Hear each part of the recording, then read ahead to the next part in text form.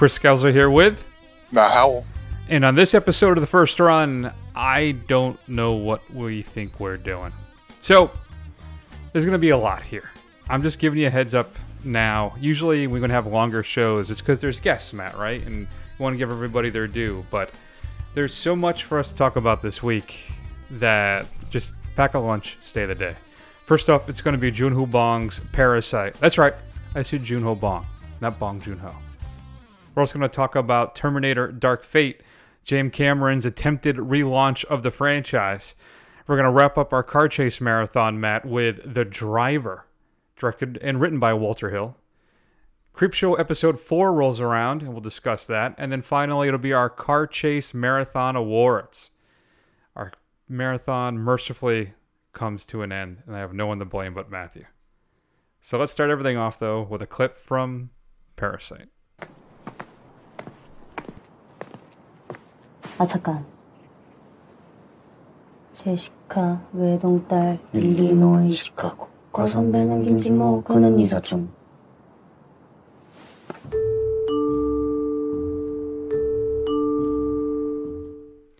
So that's what you do. That's a little mnemonic device, right, Matt? When you got to remember certain details, so you turn it into a song, so you don't forget and trip yourself up. Because this is very important, Matt, in the film Parasite. Now, this is going to be, I think, a little difficult because we don't want to give too much away, right? I think part of this thing, I think it's true, if you've heard, is that you want to go into this knowing as little as possible to really, I think, appreciate the full impact of what Joon-ho Bong is doing in this thing.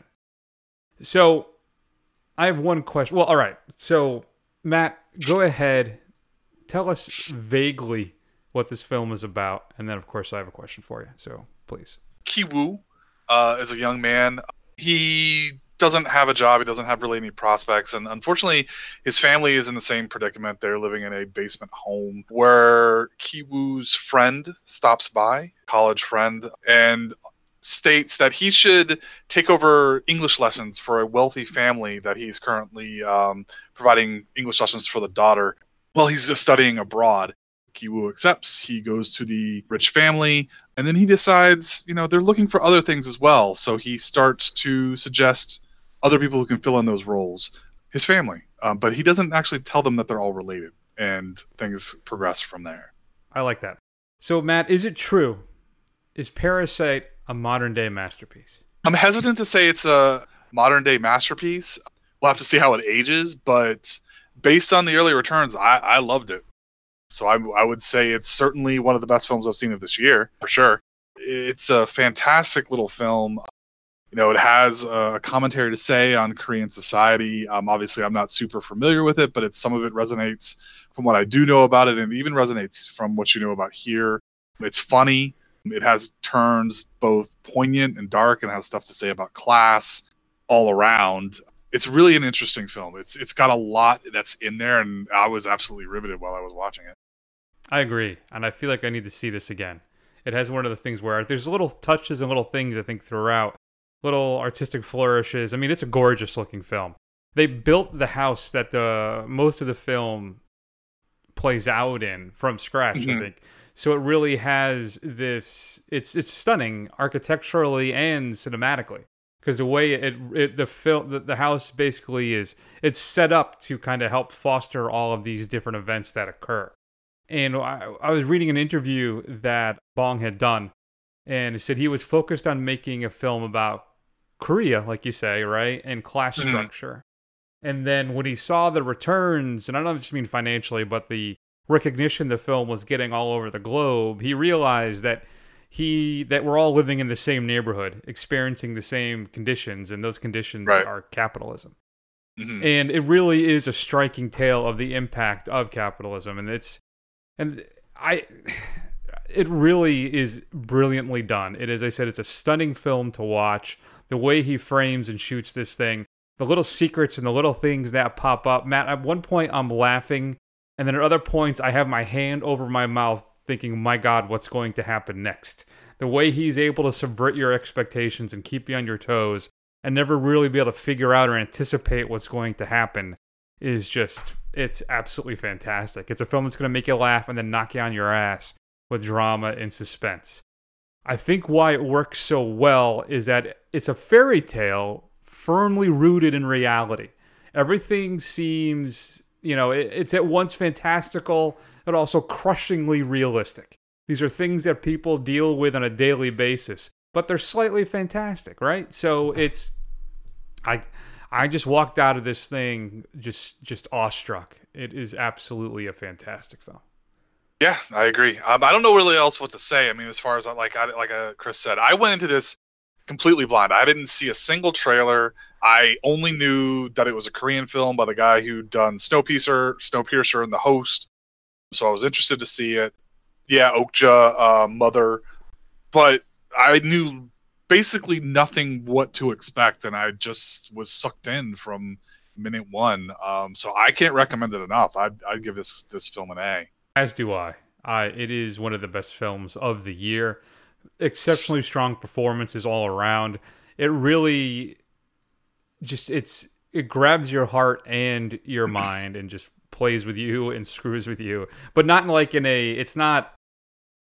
it's not manipulative, right? In a bad way. It's not toying with you, but it just brings you on this emotional roller coaster that you just don't want to get off of. It is just an absolutely stunning picture.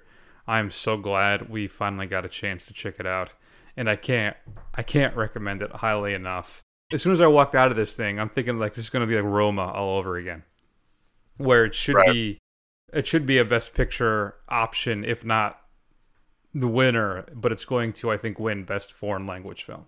Right. And then therefore I get shuffled off and not have that opportunity to win Best Picture, which I think... Now, granted, there's a bunch of stuff starts coming out that we haven't seen yet, but still, it is really a force to be reckoned with, this film. Right. Go see Parasite. Playing mostly around everywhere at this point. You can find one theater, I think, showing it, at least. Check it out. See what the buzz is all about. It is well earned and worth it. A's from both Matt and I.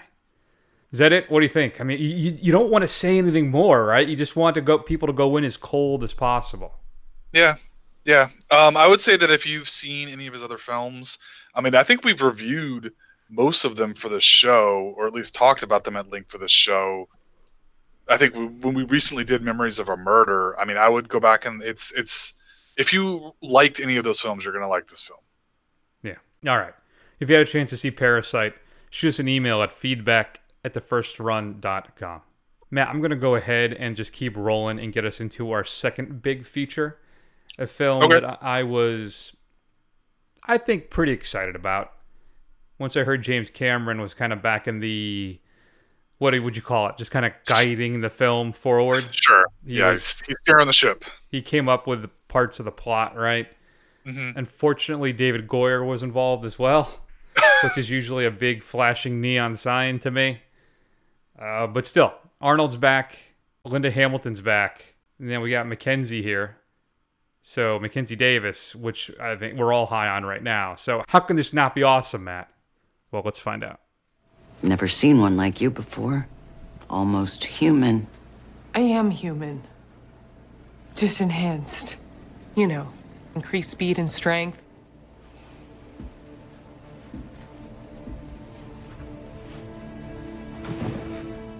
My name is Sarah Connor. When I was about her age, a Terminator was sent to kill me. To stop the birth of my son, John.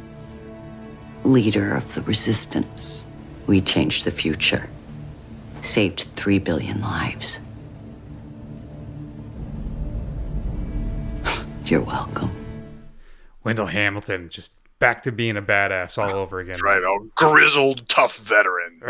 Because well, we're not going to talk about why. Mm-hmm.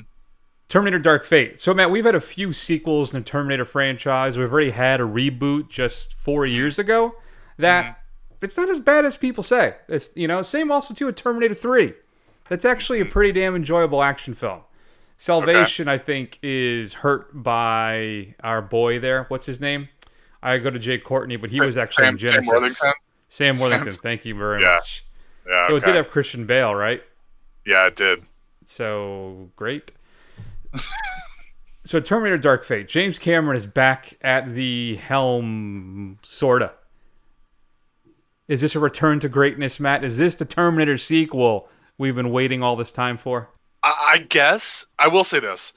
The other Terminator films, while most of them have something to recommend them, they haven't been great. They've been, as overall, generally a disappointment. And I will have to say, this one, I enjoyed this one more than I expected to. I thought it was a decent action film. I mean, I don't think it's groundbreaking in any way. It certainly doesn't hold up to T2, but at the same time, there are parts of T2 that haven't aged particularly well. No. In fact, I watched it again in anticipation of going into this. Yeah. And there are particularly some dialogue scenes that are pretty clunky. Yeah, there are. Yeah. So I mean, I don't think it's as great as people make it out to be, but I mean, this was fine. I was pleasantly surprised. I think it's back on the right track, and I think having, Miller direct the thing, obviously he knows how to direct an action film, so I think the pieces were there to, if not make something that's going to be transcendent action film, it's not going to be a part of that kind of new wave of stuff that we're really enjoying right now. I thought it was still pretty good, and I think it gives me hope for the future. Well, don't get too hopeful. I know, because it's doing very poorly. It is vastly underperforming. Yeah. Supposedly it cost about $185 million to make, and it's only pulled in $130. Not even. Oh, okay. That's worldwide, huh? Yeah. Wow. Yeah. Things are not looking good for our friends here. Yeah. I'm inclined to agree with you, Matt. I think there may be some narrative issues with this. Yes, the subplot and kind of the greater message it's trying to say is maybe a little loose and lazy at times. There's certainly some clunky dialogue on this one again. Sure. But I'm going to tell you one thing. I think this has some of the best action set pieces of the series. Yeah. Rivaling Terminator 2, I think. Now, that one is just an all-time classic. It is a banger, as the kids like to say. But this one, I mean, just the highway fight, I mean, every scene, almost every action set piece is big and fun and loud and just, it is great. If I may struggle with the airplane one a little bit in its kind of ridiculousness. It kind of reminded me of the Fast and the Furious and Never Ending Runway. How long can a plane be plummeting to the ground? But still, it delivers on that stuff. I mean, the action in this is top notch. The effects and the spectacle, I think, is a worthy successor to the Terminator franchise. It delivers what you want it to do. It really does. I think Linda Hamilton is at times a highlight and a lowlight of this film. Yeah. I think she is given the worst dialogue in the movie to relay. Right. I don't entirely blame that on her, obviously. But she struggles because I shouldn't say she struggles, but she's given the bulk of the exposition to really deliver in this thing.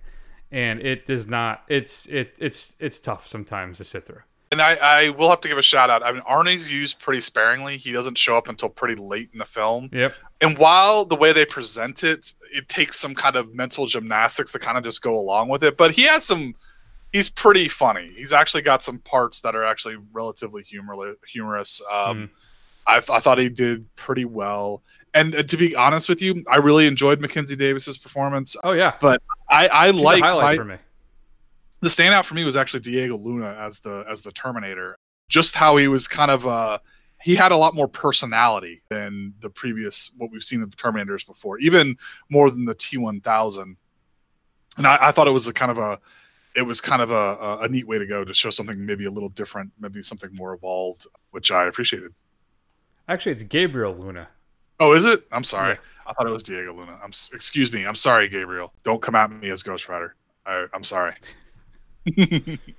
I did think it was really fascinating too, though. If you watch Terminator 2 and James Cameron chose the Terminator, the T-1000, to be an LA cop, right? Yeah. As this kind of unfeeling, merciless kind of killing machine. Yeah. And so what do we do this time? We update it to a Border Patrol agent. Right. So there is a heavy amount of social commentary in this film. The fact that our three leads are women and that the future is dependent on women. Like you said, Arnold doesn't show up until like the last, third quarter of the film? the last Yeah. third. Yeah. So it definitely has a message. I think it handles it mostly well. I'm not sure Natalia Reyes delivers a lot of her lines with a lot of conviction. Yeah, I bought her more when she was kind of the earlier roles, like Fluster didn't know what was going on, but like the stuff Right. they showed in the future and stuff, I wasn't buying like at all. Yep. Like I didn't buy that. Yeah, same here, unfortunately. But like we said, Mackenzie Davis is fantastic as our enhanced super soldier, if you will. How tall is she? She towers over everybody in that That's a film. good question. I don't even know. Yeah. She's huge, man. It's a tall woman. Yeah, but she is great, and it mostly works. It really does. She's my height. Actually, she's a little shorter than me. She's 5'10". Oh, really? Okay, well, then I guess Linda Hamilton and blanking on her name, even though you just said it, they must be very short because she is way taller than them throughout the whole thing. Possibly. Yeah. They don't have Linda Hamilton. That's interesting that her height was on Wikipedia, but Linda Hamilton's height is not. So I guess people must be looking at Mackenzie Davis's height. Is that a thing? Is it a kink height? I don't know. I'm not... Maybe, I don't know, but I mean, she looked like if you had told me she was like 6'3", I would have believed it because that's how she looks standing next to the other actresses in this film. Yeah, there could be short. That could be how he shot the film too. Who knows? Yeah. A number of things. That's true. Maybe it's a trick. Maybe they made her intentionally look, because I even think she might be as tall, if not taller, than Arnold in some of the shots. Yeah. Although he's not particularly tall either. So anyway, it's a lot of fun. I had a blast with this thing. If you can kind of ignore some of the plot holes, some of the things are weird. Like, there's an interesting, I think it's in the commercial, so I'm not really spoiling anything in the trailer, that the Terminator can kind of separate itself from itself. It's like a combination of a T-1000 and a T-800 at the same time. Right, but there's a scene where it gets chopped in half, and the actual skeleton isn't there, and I don't think they separated at that point. Okay. I don't know. There's a couple weird things like that. Or the fact that, well, anyway, I don't want to nitpick this thing. I'm just going to say it's fun. I'm going to give Terminator Dark Fate a B+. If this is how things wrap up, fair enough. Yeah. I would be interested in another film, though we're not going to have Arnold again unless there is another Terminator rolling around, a T-800 rolling around somewhere, which this film sets up the fact that I guess there are tons of them out there. Dozens of them everywhere. If this is how it ends, or if we reboot again in another 5 to 10 years, then we'll see what happens. But overall, I enjoyed the hell out of this thing. Yeah, I'd give it. I wish we could talk about the one piece that how you feel about it, but I guess we can't because it's kind of spoilery. So maybe we'll offline that because I am curious. Okay. But I would give it a B+ as well. Okay. Consistency is the key. Mm-hmm. Nobody likes conflict on a podcast or a show at all. Everybody likes when the hosts agree on everything. I can't help that our taste is impeccable. And it's always right. So that's a fair point. Terminator Dark Fate is playing everywhere right now. Please go see it. I don't know what to tell you. This is not... For this thing to fail financially when it's actually a very enjoyable action film is just kind of sad to me. It is. So, I don't know if you're aware, there is a Arnold Schwarzenegger sale on iTunes right now. Almost all of his films are $5, man. Oh, yeah. How many did you buy? 4.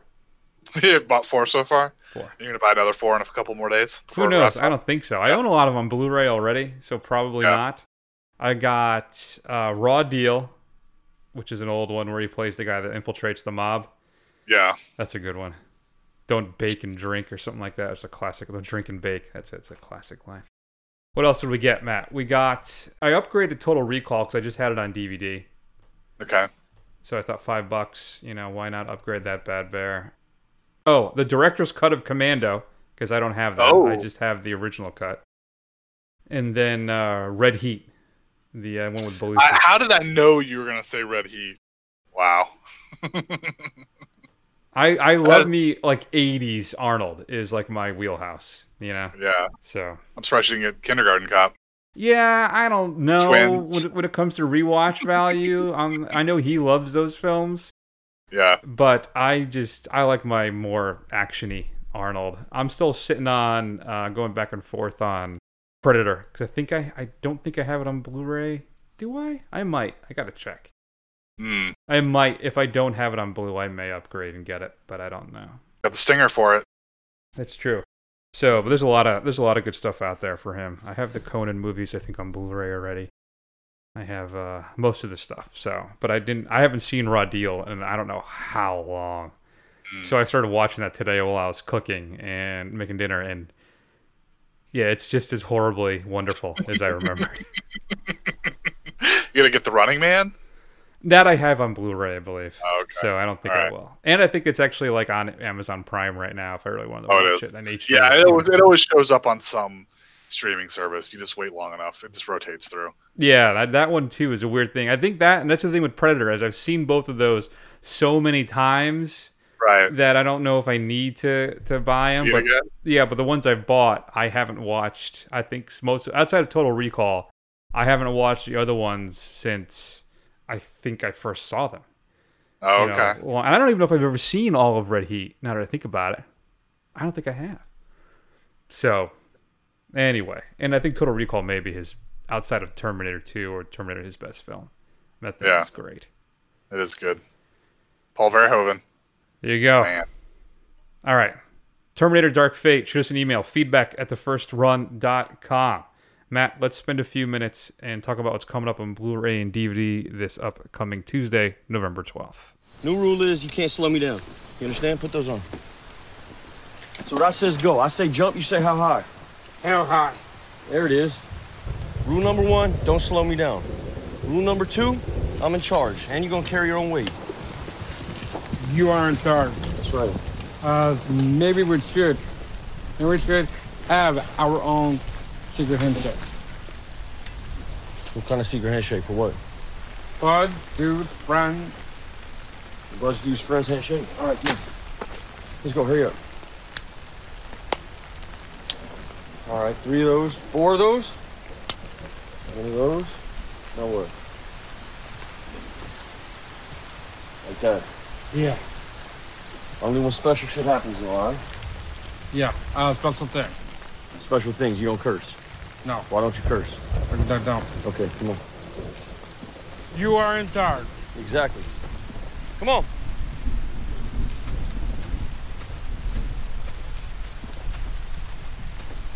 Hey, what's rule number 1?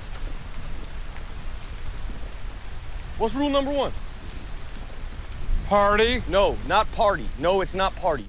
So that is the wonderful Peanut Butter Falcon, which you can pick up on Blu-ray and DVD this upcoming Tuesday, 11/12.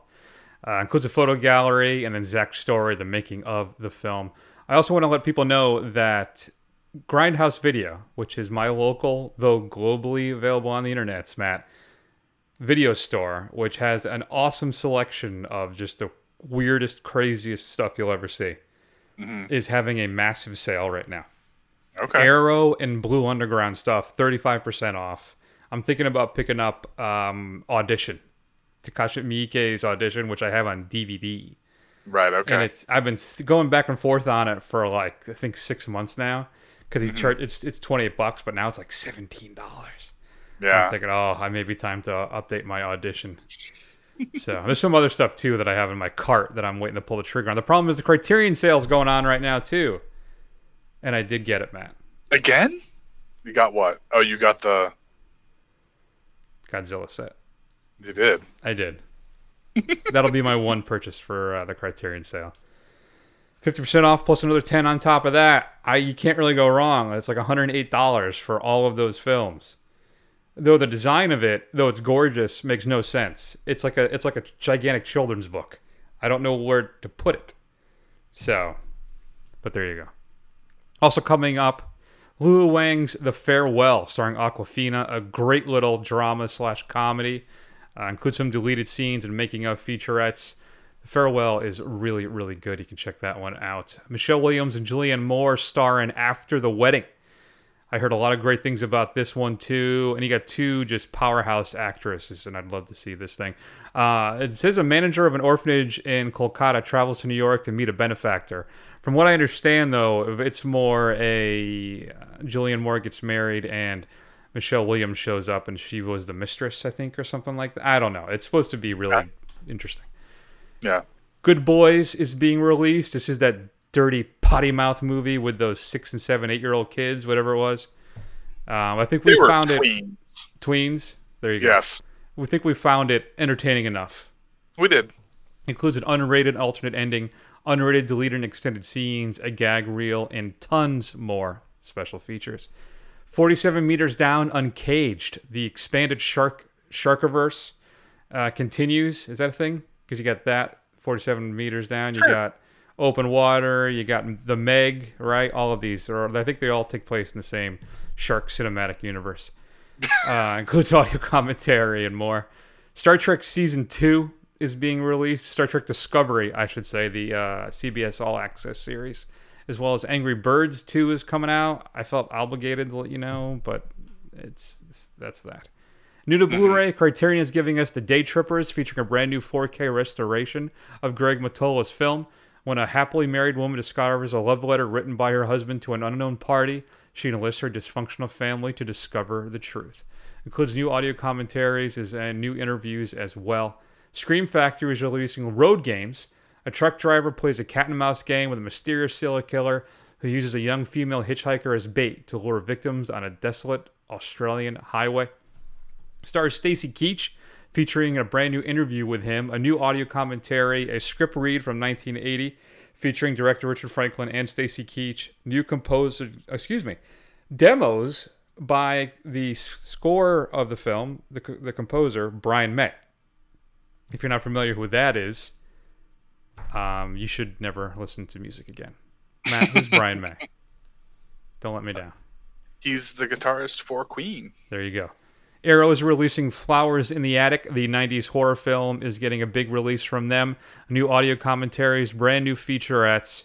This is the one where the mother locks all her children in the attic, right? And there's some weird, creepy incest stuff that happens too. Is that accurate? Yeah, that's also accurate from what I understand. Troma is releasing Return to Nukem High. This is the sequel to the original film. You can pick that up on Blu-ray. Shout Select is releasing the Nutty Professor collection. Includes theatrical versions of the films and then a director's cut of the second film. Nutty Professor 2: The Clumps. I was pulling some clips and stuff for the show, include some deleted scenes, outtakes, an extended restaurant scene, and more. And I'm sorry, but that scene around the dinner table still works.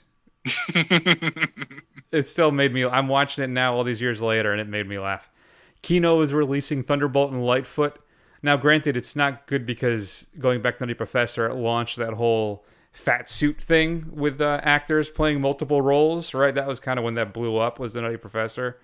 Yeah. And we have been worse off as a society ever since. As I said, Kino is releasing Thunderbolt and Lightfoot, the Clint Eastwood film. He plays a big-time thief in hiding. He hooks up with a goofy young drifter. He then gets his old gang back together to organize a daring new heist. Brand new 4K remaster from the original camera negative on that, and a film commentary as well. I like to stutter on my Fs. Kino is releasing Charlie Varick, directed by Don Siegel, as well as his film Madigan. So a pair of films from Siegel. Street People from Kino as well, starring Roger Moore. A mafia boss is enraged when he is suspected of smuggling a heroin shipment into San Francisco. He dispatches his nephew, a hotshot Anglo-Sicilian lawyer, to identify the real culprit. I don't know what role Roger Moore plays in this film, but it is one of his rare non-Bond movies. Right. Arrow is also releasing The Far Country, a Jimmy Stewart Western. We're done. Your straight-to-DVD pick of the week, Matt, is Wicked World. In 1989, filmmaker Barry J. Gillis and friends renewed the world's faith in Canada with a horror brain bomb known as Things. Well, that was only the beginning, Matt. Virtually unseen until now, Wicked World is not only Gillis' 1991 follow-up to Things, it's also a new form of genre anarchy. Grant Eklund, Gillis himself, is a cop who is haunted by the death of his girlfriend at the hands of a psychotic slasher named... What's the most terrifying name you can think of? I'll spare you. It's Harold. When Harold is released from an asylum, there's only one option for Eklund: revenge.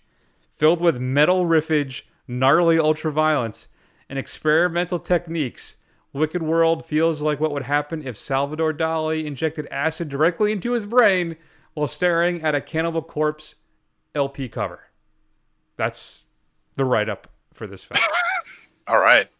I'm not done. This is a highly personal treatise on the toxicity of society from one of the most singular filmmakers in trash horror history. If you survive Wicked World, you'll never forget it.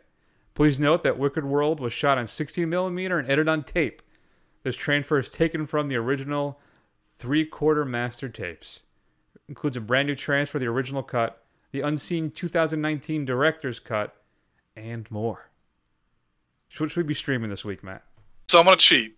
Don't get mad at me, Chris, but I haven't actually seen this film. But in honor of the Parasite film, Joon-ho Bong's first feature-length film, Barking Dogs Do Not Bite, is available on Shudder.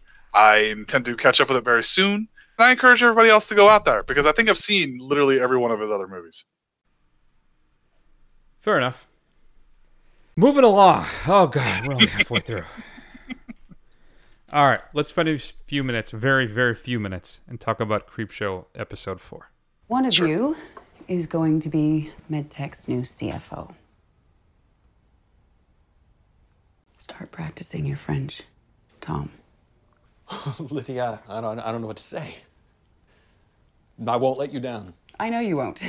You are one of the best financial magicians that I've ever encountered. So I'm counting on you to keep this new ship afloat. I won't let you down. I need to call my wife. Seriously. Tom Harding. See? Jesus, Lydia, you just set us back 20 years. He's being transferred to Switzerland, see? You were never gonna let me be you, were you? So that is part 2 of episode 4, Matt. Lydia Lane's better half. In that part, a CEO gives the job, as you heard, to a guy and doesn't give it to the woman, who is actually her partner, I'm assuming, in some capacity as well, romantically. And she doesn't take the news well. But then there's a horrible accident. She tries to do something, and then something else bad happens. And it's kind of boring. What stinks is that this episode started off really well. That it was particularly strong, and the thing just screeches to a halt. Right. There may be some interesting ideas in this second one, but it's just too damn dull. And it's incredible to me that a 20-minute runtime for a half of an episode can feel like 2 hours.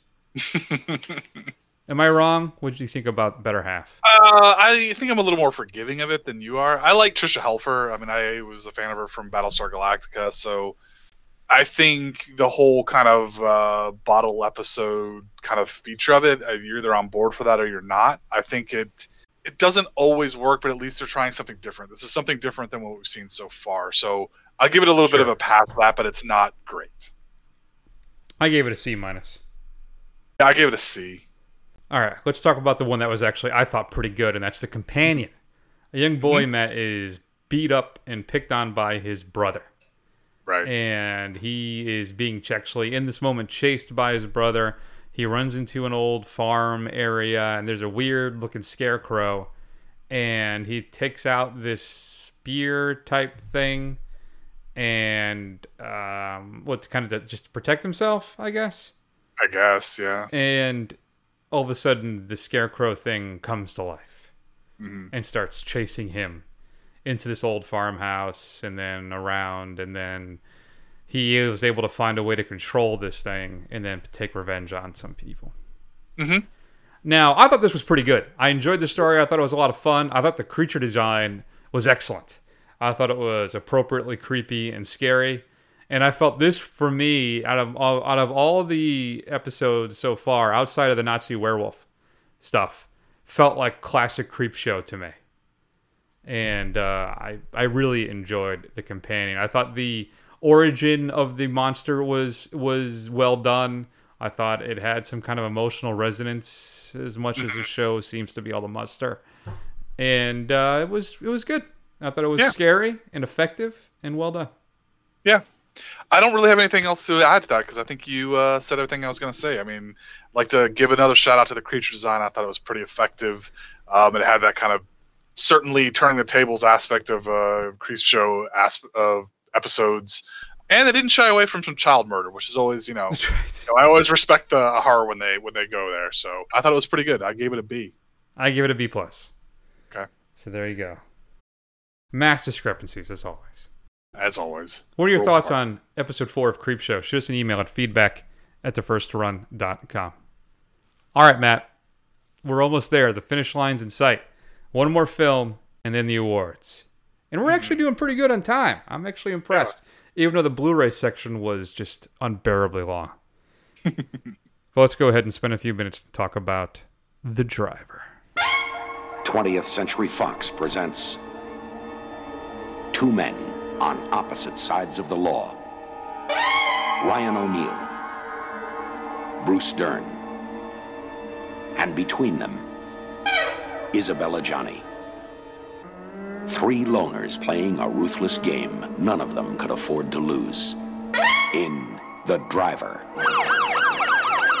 Ryan O'Neal is the driver. My line of work is kind of hard to come by. His reputation, the best wheelman in the city. Did you ever get caught on one of your jobs? Hasn't happened yet. Bruce Dern is the detective. I'm very good at what I do. His reputation, the toughest cop in the city. You saw the man who was driving the car, yet you didn't identify him. You got a reason? I just don't like him. And neither did I. Bruce Dern is a jerk in this film. Yes, he is. And I'll get into why he made that choice or why the script called for it. So, The Driver, Matt. There are some striking resemblances to a film that shall not be named. And you can clearly see now. But Drive is based on a book, right? So, and The Driver was actually written and directed by Walter Hill. Mm-hmm. So I confess I didn't look this up. I don't know which came first, the movie or the book. Okay. But clearly, still, Nicholas Winding Refn was influenced by The Driver. So Ryan O'Neal plays, as you heard, a getaway driver. He gets tricked into doing this job, which is basically a setup. And there's a crisscross with money, and he's got to track it down. And then there's Isabelle Adjani's in this doing something. And it's a neo-noir set in LA, right? So you think I'm going to be all over this thing. This is right in my wheelhouse, right? Right. And it's just kind of flat. You know, it's I think one of the big problems for me in this film is Ryan O'Neal. So he comes with this flat affect that is supposed to relay intensity, right? Mm-hmm. And seriousness and resolve. And it almost works. It's just I don't really buy it at all from him at any point. You know, it goes from him trying to be intense to just kind of like more being a guy that has no idea what's happening around him. You know, like he's trying to figure out what's just a dumb guy, like trying to figure stuff out, you know, and it's just, I just didn't buy him as this badass that, you know, it didn't work for me at all. And I think then Bruce Dern comes in. So O'Neal is so kind of just reserved and intense, right? This flat affect, as I said. And Dern is larger than life. He's actually the antagonist, even though he's the cop. And but the problem is he's just annoying. It's just annoying as all hell. Every time he's on the screen, I wanted to fast forward because it just annoyed me so much. Not just because I don't know if that's so much what his character had to do, but maybe the choices Bruce Dern made in delivering his performance. I just couldn't stand it. It just was grating to me. But I assume it was there to counter O'Neal's kind of sullen performance. I don't know. But in the end, I found it to be kind of a fun B-movie action film. Right. Neo-noir thriller. I did. Yeah. I enjoyed the madness of it, the twists and the turns, and it does move at a pretty good pace. So, yeah, good enough for me. Well, that's about as high praise as we can get for this marathon. It's been a strange one. It's been a strange trip. Yeah, I agree. I think Ryan O'Neal's basically extremely wooden. I couldn't really place what he was trying to do. I mean, I know he's kind of going for this effortless cool kind of thing because he's always in suits and he's got the wide lapels and his shirt's always buttoned down to his navel kind of thing, and he just kind of stares blankly. but he always looks like he's on the verge of yelling out line, you know, like he's really trying hard to think of what he's supposed to be doing. So he's just pausing before he says anything because he's really trying to remember his line. And I'm with you. I found Bruce Dern just very grating in this whole thing. I just was not enjoying him at all. And the female lead, what's her name? Adjani? Isabelle Adjani. Isabelle Adjani. Again, I don't know why she was even in this thing. I mean, she just kind of appears and disappears, and when she is there, she just kind of vacantly stares off into space. So I guess if she's supposed to be relaying cool, I guess her and Ryan Neal went to the same acting class because they're basically doing the same thing. Well, but she was like a big up and coming kind of French shell actress at the time, so I think that's basically why she's in this thing.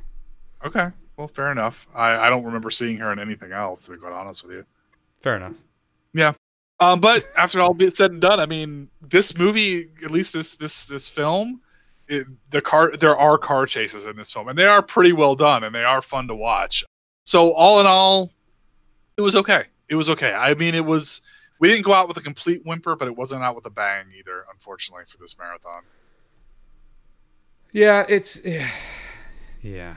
If you haven't seen Possession from 1981 with her, that's kind of like what she's most known for, which is a really kind of crazy horror film thing with Sam Neill too. It's just a bizarre film, but it's really interesting.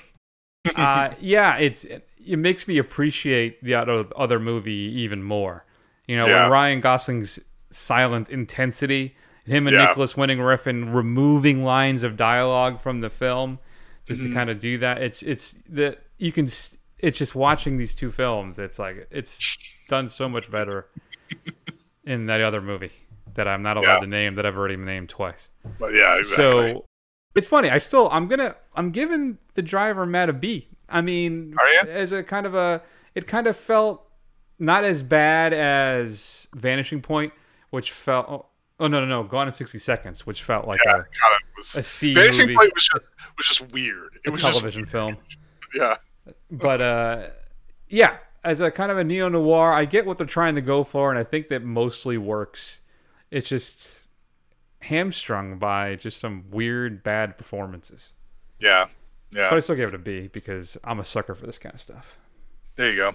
I'm less of a sucker for this kind of stuff, so I gave it a B-. I think I was really on board when this film started off, but I quickly lost interest, and it started to become that it really sags in the middle, and it makes it a bit of a slog. That's very true. All right, let's do it. All right, it's time to hand out the awards. Everybody gets a participation trophy. So let's talk about our Car Chase Marathon Awards. And I had trouble kind of choosing a clip for this. Okay. So I chose one from a movie we didn't even see and talk about. Okay. Because it has one of the greatest car chases of all time. All right. Now, what went wrong, Lieutenant? Who else knew where he was? What? Who else knew where he was? What are you implying? Well, they knew where to look for him, and they used your name to get in. Are you suggesting I disclosed his whereabouts? Now, somebody did, and it didn't come from us. That's hardly the issue. Well, it certainly is. I've got an officer with a family, and he's shot up pretty bad. That is Steve McQueen and Robert Vaughn in Bullet. What I love about that scene, I don't know if you've ever noticed this, but I think the last 10 seconds of that clip, there's a weird little gurgle. It's Steve McQueen's stomach. And if you watch the scene, you can see him almost kind of lose it, but still get the scene done. It's kind of funny. So you can check that out. Go ahead and YouTube the scene from Bullet. It's right up there. That's where I got the clip anyway. So anyway, Bullet, an absolutely fantastic car chase movie. But I think the problem was we'd both seen it, right? So that's why I couldn't be part of the marathon. Right. I just wanted to give it a little bit of an homage. That's all. Mm-hmm. All right. Let's start everything off. What do you think? You want to just start with Best Actor? I think we go Actor, Actress, Director, Film, and then Car Chase, and then land it with Car Crash? Or should we finish it with Car Chase because that's what really this marathon's all about? Yeah, let's finish it with Car Chase. All right, fair enough. Okay. So let's rotate too. So I'll go first with Best Actor. I think this is a dark horse, but I'm going with it. And that's Barry Newman as Kowalski in Vanishing Point. Okay, that is an interesting selection. I would not have guessed that you would have gone there.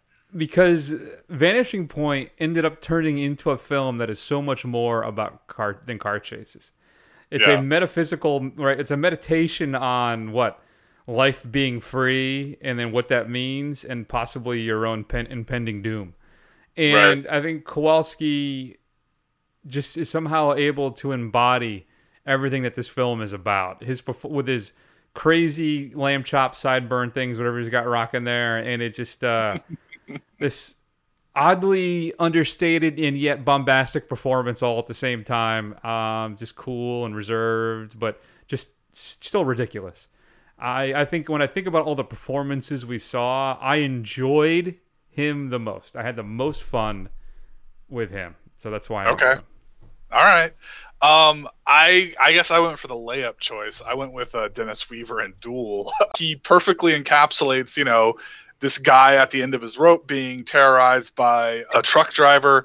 I thought it was head and shoulders above pretty much anything we saw, as we've talked about thoroughly. Although Kowalski's an interesting choice. He certainly is. I think if I had to pick a number 2, it would have been him. There you go. I had Weaver too, but I thought it was too safe to pick. Yeah. It probably is the best pure performance out of any of them that we saw. But I just appreciated my boy, Kowalski. Yeah. There you go.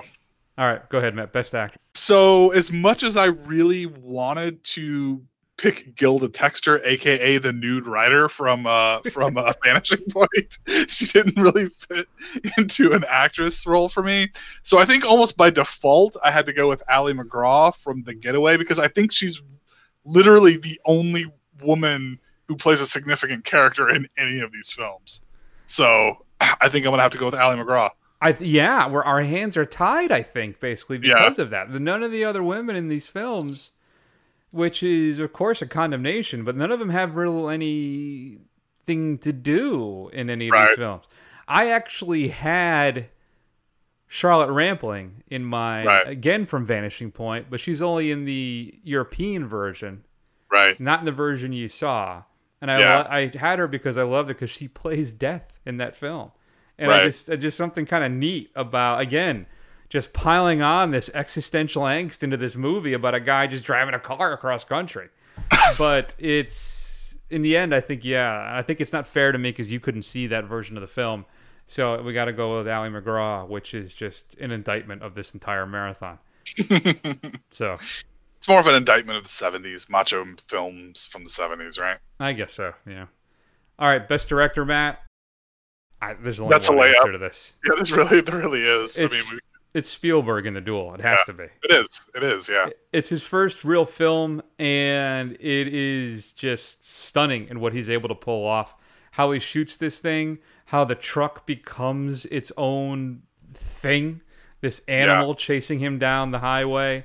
It is just exceptionally well done. The car chases are fantastic. It is terrifying and exhilarating, and it's just a lot of fun. Mm-hmm. I agree. Yeah, it's got to be Spielberg.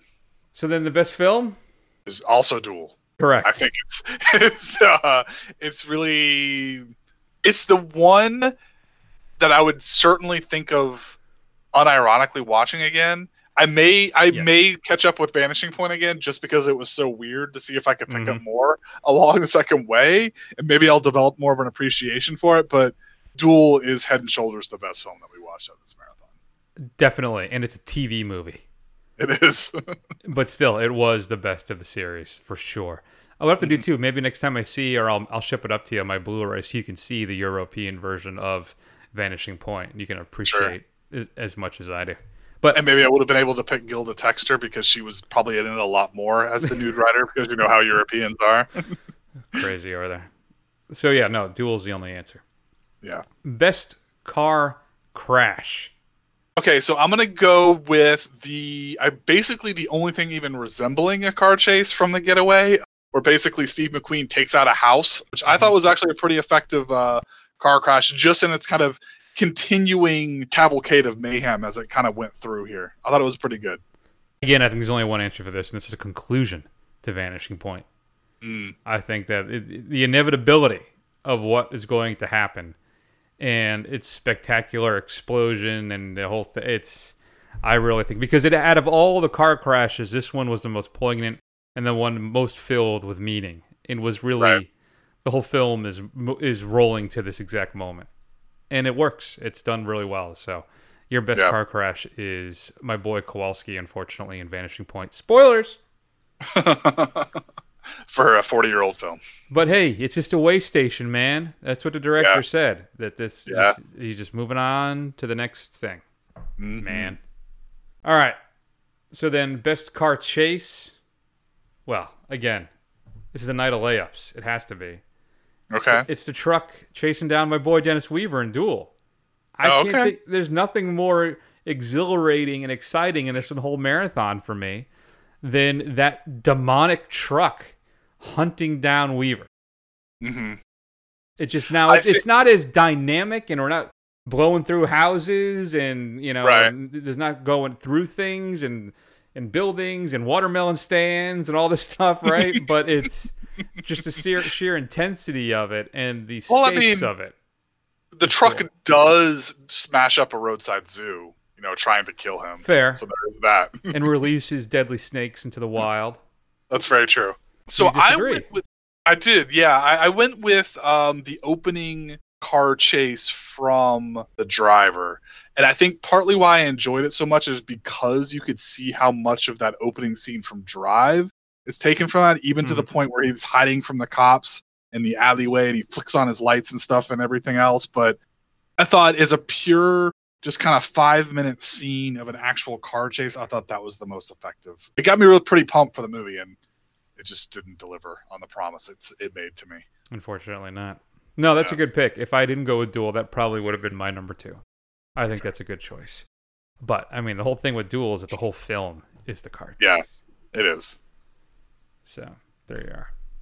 All right. There are your awards, folks. Wow, we are doing fantastic on time. I thought this was going to take an hour and a half long, Matt. Yeah. But with editing, we may get this under an hour. So, kudos to us. So this is my second choice of marathon. My first one was a rousing success with martial arts. This one was really bad. So I'm gonna have to come up with something better for the next time. The next time Chris lets me do one of these. For sure. Yeah, we should start thinking about it now so we can get rolling for next year. Sure. So that'll be fun. Maybe we can work in some Criterion stuff too. I don't know. There's so much out there. So much. What are your awards? Who do you nominate? Who do you think should have won? Shoot us an email at feedback@thefirstrun.com. Next week, Matt, is going to be another big one. We're going to do Dr. Sleep and Jojo Rabbit. The week after, I believe, or maybe next week, I'm actually getting The Irishman. I can see that in the theater down here. Okay. Which is on Netflix. We still got to do El Camino maybe at some point. Dolomite is My Name, which is on Netflix now. There is so much stuff right now, but we're going to guarantee you Dr. Sleep and Jojo Rabbit, which is going to be, I think, fantastic. I've been looking forward to Waititi's next film for a while now, so that'll be good. All right, I'm working on a guest for Ford versus Ferrari, which comes out in 2 weeks or another week after that. I don't know if that's going to shake out because this individual has not responded to me yet because I don't think he likes me. I'm not 100% sure. We'll see how that goes. In the meantime, check us out on YouTube, Instagram, Twitter, and Facebook. Do a search for The First Run. Scroll.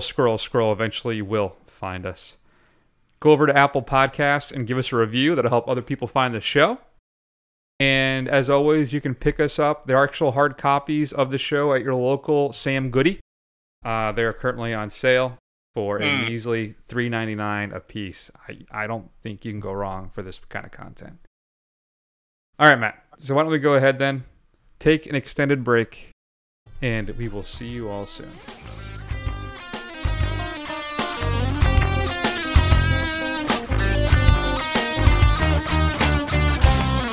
Sherman, will you hush up? You never brought a girl home. The least you can do is let us talk to her. Yeah, I'd like to get to know her a little better myself. Ain't nothing wrong with having relations. Don't be ashamed of that. Relations is beautiful.